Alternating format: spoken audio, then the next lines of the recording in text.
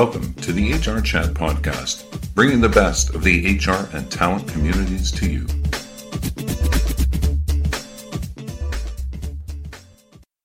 Welcome to another episode of the HR Chat Show. In this HR Chat episode, we're going to hear from Mark Stelzner, founder and managing principal at IA. Mark is a highly sought-after voice in the industry, and he has been featured by the Wall Street Journal, the New York Times, CNN, and NPR, among others. As founder and managing principal of IA, Mark champions complex HR transformational initiatives, proving the business case, finding fit providers, and supporting businesses through every step of the transformational lifecycle. He'll be addressing the topic of creating the business case for HR transformation. Mark, welcome to the show. Thank you, Bill. Pleasure to be here. Looking forward to the conversation. This is one of my favorite topics, as you know. So beyond my wee introduction there, Mark, please introduce yourself a bit more. Tell our listeners about your career history and your role at IA. Thank you. Yes. So I'm the founder and managing principal. I had the pleasure of founding the firm about 14 years ago and have about 25 years of HR transformation. But I had a non-traditional path in arriving at this career. I actually was a student of aerospace engineering and had a strong science and engineering background. And found myself, of course, in the enviable position, as we all do, of working with just a wide litany of people. And as I ended my collegiate career with significant debt, which we can talk about, it was time to find a job. And I always happened to find opportunities. And this is a time when aerospace was not as popular as it is today. So if I can go into a wormhole, I would probably make a different decision given the tremendous interest and investments that are happening in space today. But nonetheless, many years ago, I took a first job, and I took a first job that was a bit of a stretch assignment for me, which was assessing the viability of call centers for Hewlett Packard. It was well above my skills. There was a tremendous human aspect and technological aspect to it. I had the pleasure of working with a number of leaders at HP, and from that, really a career in HR was born, looking at processes, assessing the viability of certain approaches, looking at the way in which technology can improve a human's performance. And from there, I moved to an HR technology company in the mid-90s, IPO'd that company, and continued on and on. And I've lived in really every facet of the organization, meaning I've lived as a provider, I've lived as a practitioner, and I've lived as a strategic advisor. But again, for 14 years or so, we've led this awesome HR transformational consultancy called IA, and we have the great pleasure of working with some of the most formidable and complex organizations in the world. We'll be right back after this message from Espressa. The workplace is now more than just work. It's a place where people find community, belonging, and a bigger vision and mission. That's why Espressa built the first culture benefits platform designed to make heroes out of HR teams while delivering a connected employee experience that people love. Looking to create more ways for your people to connect and in ways that positively impact business outcomes? Visit Espressa.com.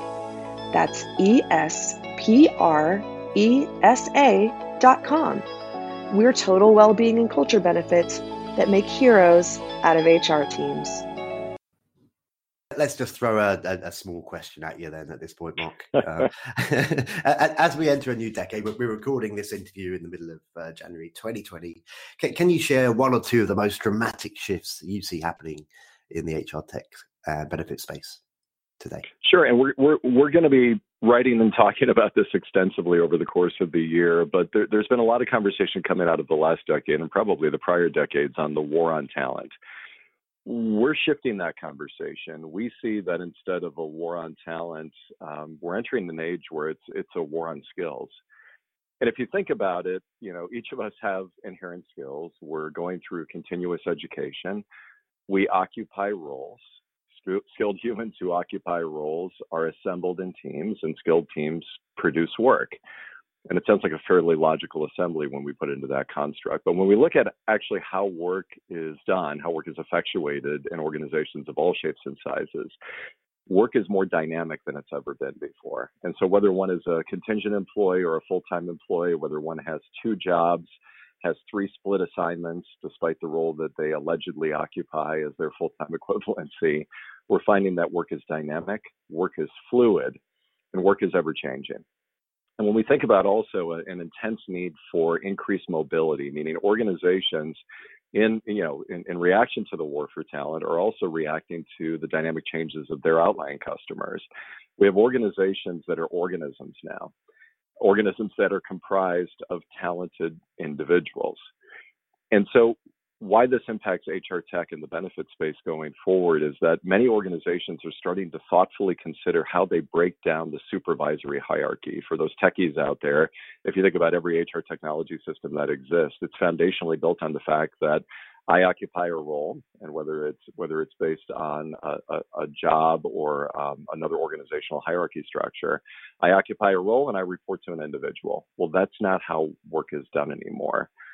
And so in an effort for continuous improvement, what we need to do now is we need to learn, we need to do, we need to rest, we need to reskill, we need to do, we need to rest, we need to reskill, we need to do. And the pacing at which this is increasing and the shifting needs as a result of the infusion of artificial intelligence and every other wonderful buzzword that people like me like to talk about is requiring organizations to think about skills taxonomy, which does not exist on a global basis. In fact, was cited by the World Economic Forum as a global risk that could create $10 trillion worth of deficit in productivity over the next 10 years. So this shift has started, is starting, and I think foundationally will change the way in which not only HR technology operates, but the way in which organizations themselves operates. And the downstream impact, if you think about benefits, and now we layer in things like anxiety and stress and what the World Health Organization called burnout. You know, what happens when burnout is a benefit? When you can raise your hand and say, I'm burned, I'm fried, I've worked too hard. You know, HR's understaffed, never bounced back from the last recession. We're working hard out there around the world, everybody. At the end of the day, what happens to benefits?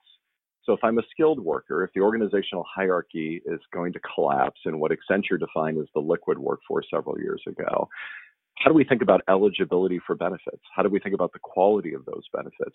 How do we think about our beneficiaries? How do we think about how we're assembled in perhaps a multitude of organizations or a multitude of business units within organizations? And how does the legal and regulatory environment react, which we're seeing, of course, with a lot of contingent workers, a lot of gig workers? How do they react to the fact that many of these gig workers are not benefits eligible? So this shift, I think, over the next decade is going to foundationally shake to the ground everything that we take for granted in terms of organizational structure, in terms of skills taxonomy and execution, in terms of re-education, and the actual assembly of these outputs in the underlying HR technology that we use. Perfect. Thank you very much. Now then, as part of this interview today, I was doing my homework and I came across a really interesting blog post that you wrote a while back on the IA site called How to Build a Business Case for Your HR Transformation, which of course is connected very much with the topic you'll be speaking about at Hacking HR in March. You wrote, HR transformations require a lot of work and strategy up front. Before anyone in the C-suite approves a major transformation, they're going to need to hear a convincing argument. I'd like, Mark, for you to talk through the main steps needed from HR prior to taking their case to leadership. Firstly, can we start by talking about this idea of building a library of every step of the HR lifecycle and getting a view of the entire ecosystem? Yes, absolutely. Thank you. And you know, out of necessity versus design, HR is organized traditionally into centers of excellence or expertise with unbelievably deep and storied domain expertise. So if we think about talent acquisition or recruiting, we think about onboarding, we think about payroll, we think about core HR or HCM, we think about total rewards, we think about broader talent management across performance, compensation, learning, and so on. What HR has done is HR has put themselves in a position of isolating those processes, deploying those processes, sometimes in isolation, sometimes in concert with their sister business units across the life cycle. But from the employee's lens, and with so much emphasis, as you're probably seeing today, Bill, I'm sure you're going to have other guests talking about this ill-defined notion of the employee experience. You know, there's so much emphasis now on putting the employee at the center of every experience. So when you talk about documenting and capturing all the information necessary for every step of the HR lifecycle. It's about breaking down those walls and barriers and actually capturing all the artifacts, all the documents, all the policies, all the enabling technologies and third-party providers who serve as an accelerant to your vision. That has to be documented. And in many cases, this exercise is the first time that this has been captured. We have a contest among our clients to see how many artifacts they can capture. And an artifact could be a document, it could be a presentation, it could be a recorded video, it could be anything whatsoever that substantiates the entire hire to retire life cycle. And our winner had, I think, somewhere north of about 3,000 artifacts at this stage. So at the end of the day, HR, in their isolation, of course, in the effective deployment of each of their specialty areas, really comes together and actually puts eyes on the entire process. And I'll tell you, Bill, it's a shocking output. It's a shocking volume. It's a shocking amount of disparate approaches and systems.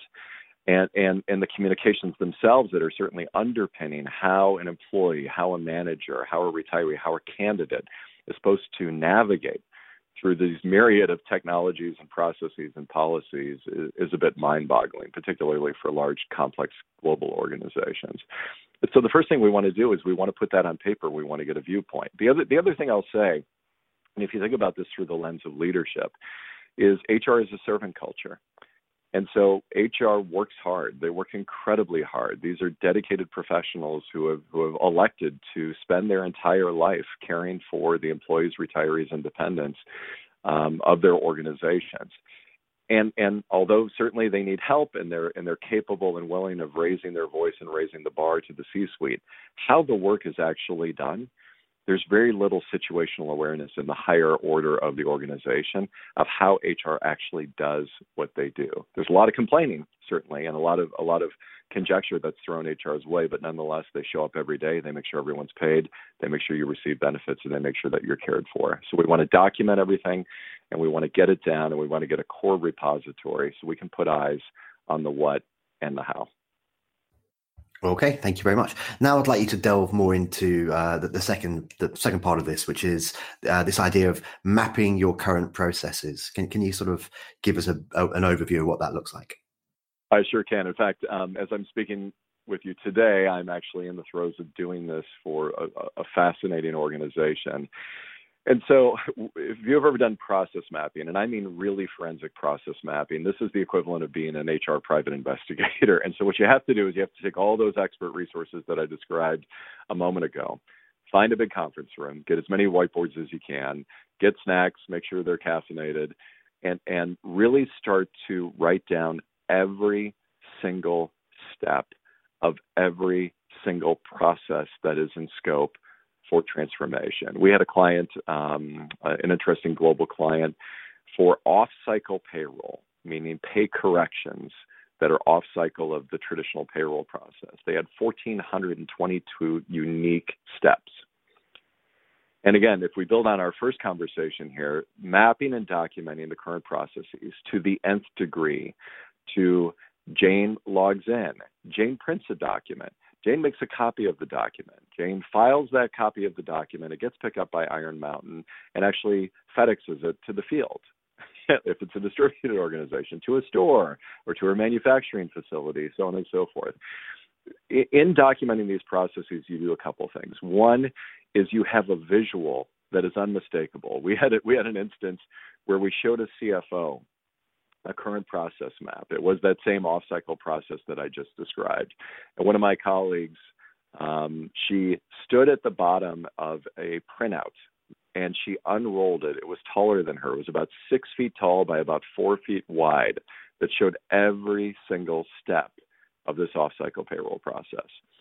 And you'll find the result to be fascinating. The CFO actually started crying, which was really interesting to us. And the reason that he broke into tears is because he thought he was a good leader. And he said this to us. He said, listen, I thought I was caring for my people. I thought my people trusted me. Payroll reported to finance in this organization.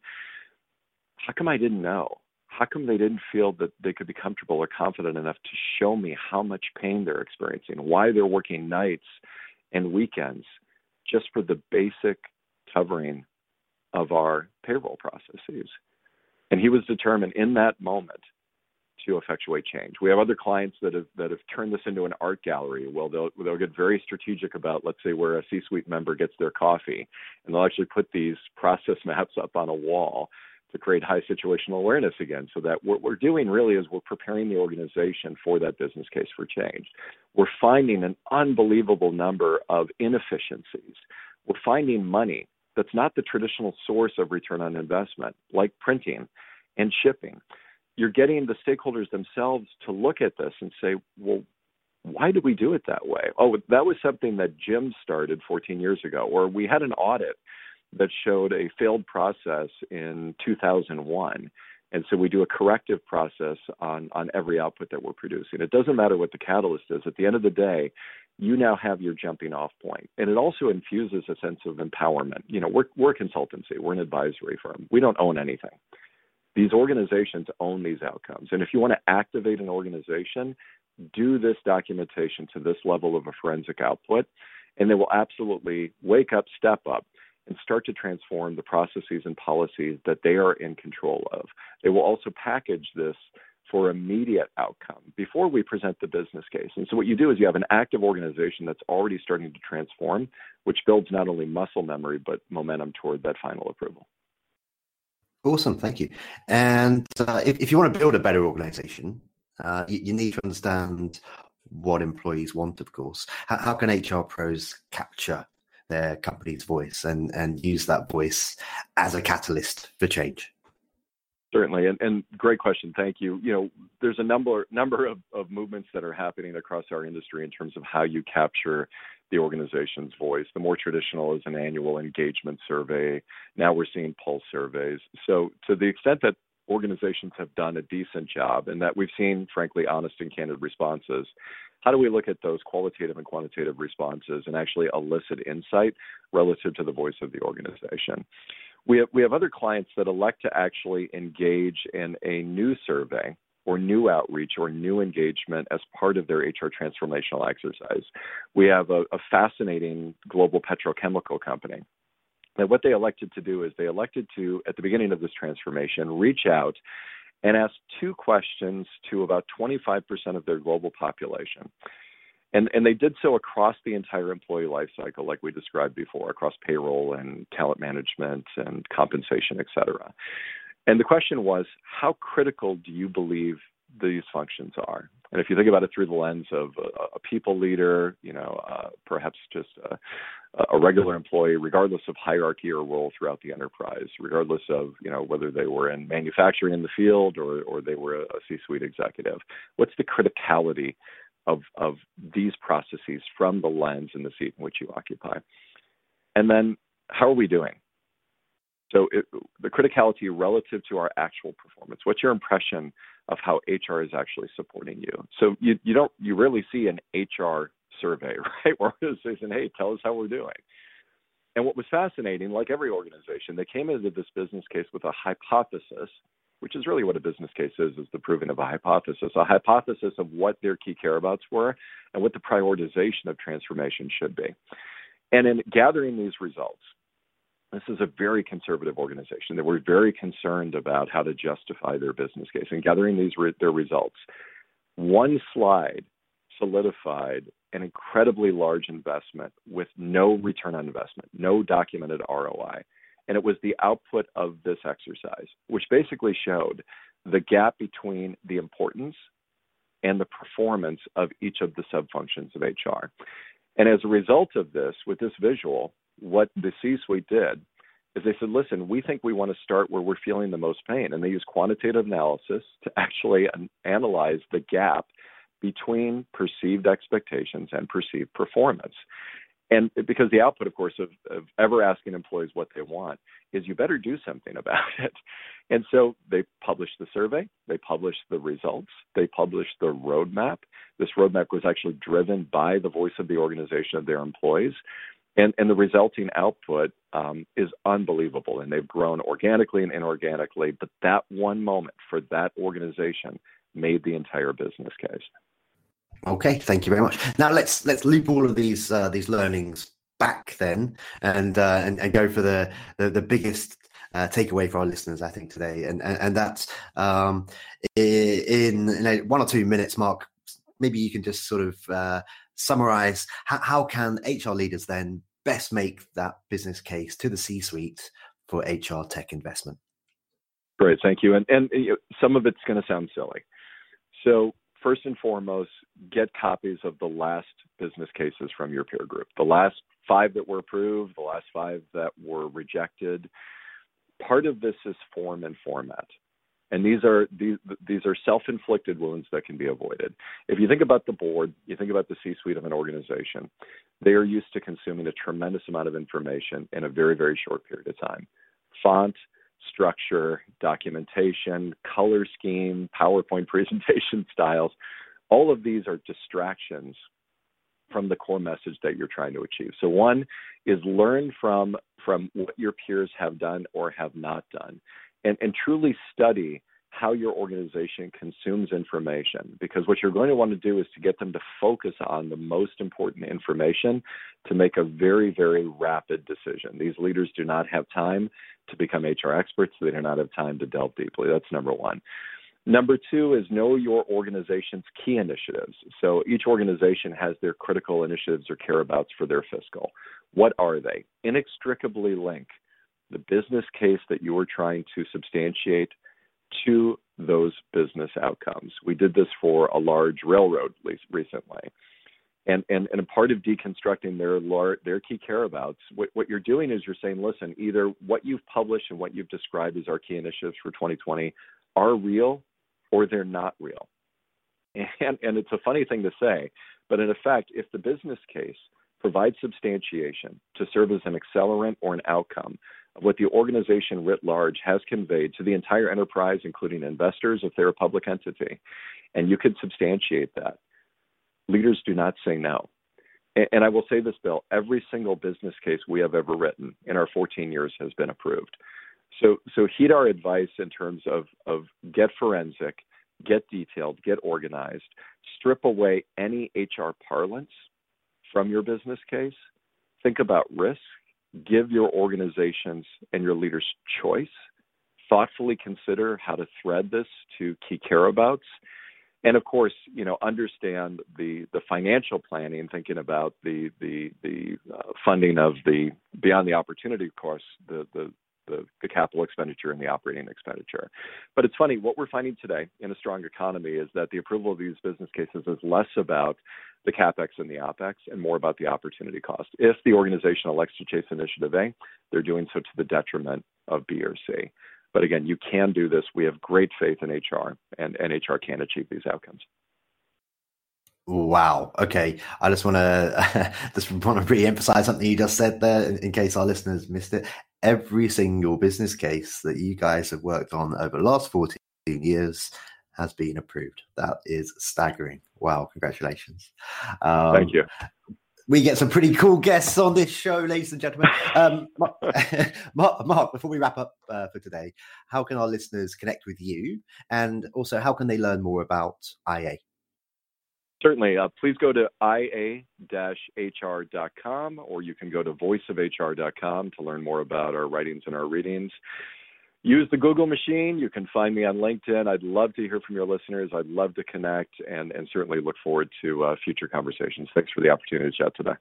Brilliant. Well, that just leads me to say for today, Mark Stelzner, thank you very much for being a guest on this episode of the HR Chat Show. Thank you for listening to the HR Chat Podcast, brought to you by the HR Gazette.